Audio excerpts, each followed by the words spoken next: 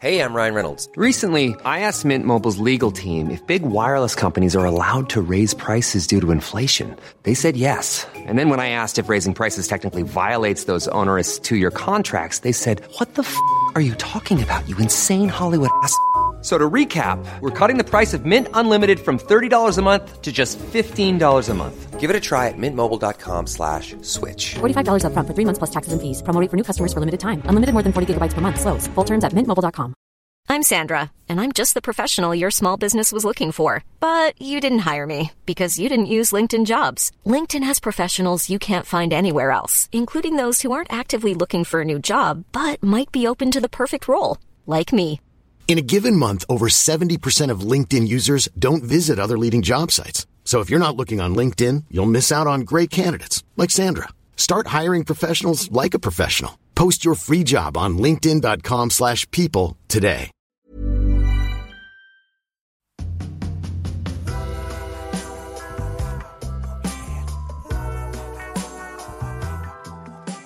I love Us Weekly. Who is Joe Wenberg? 5 things to know about Tom.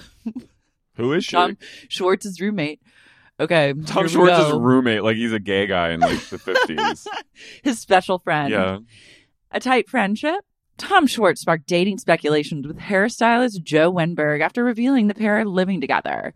The 40-year-old Tom co-owner, okay, that's like not what he is, explained the living arrangement during a deleted Vanderpump Rules scene.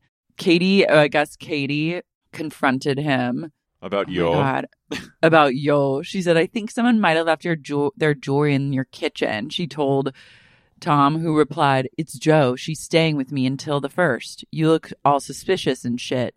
Joe's my friend. It's kind of nice having a roommate, actually." Katie, for her part, noted that Tom's situation with Joe was just a weird thing not to mention. I'm obsessed with him still like lying to her.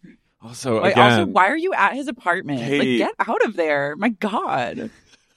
Also, again, why? Stop. Why do you care? Stop it. You've got to stop. You dumped his ass.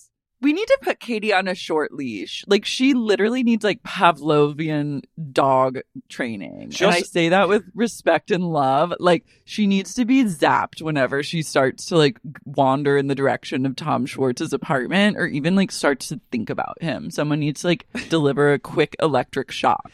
We've got to get her past this. It is essential that she moves on. It is an existential threat. It is.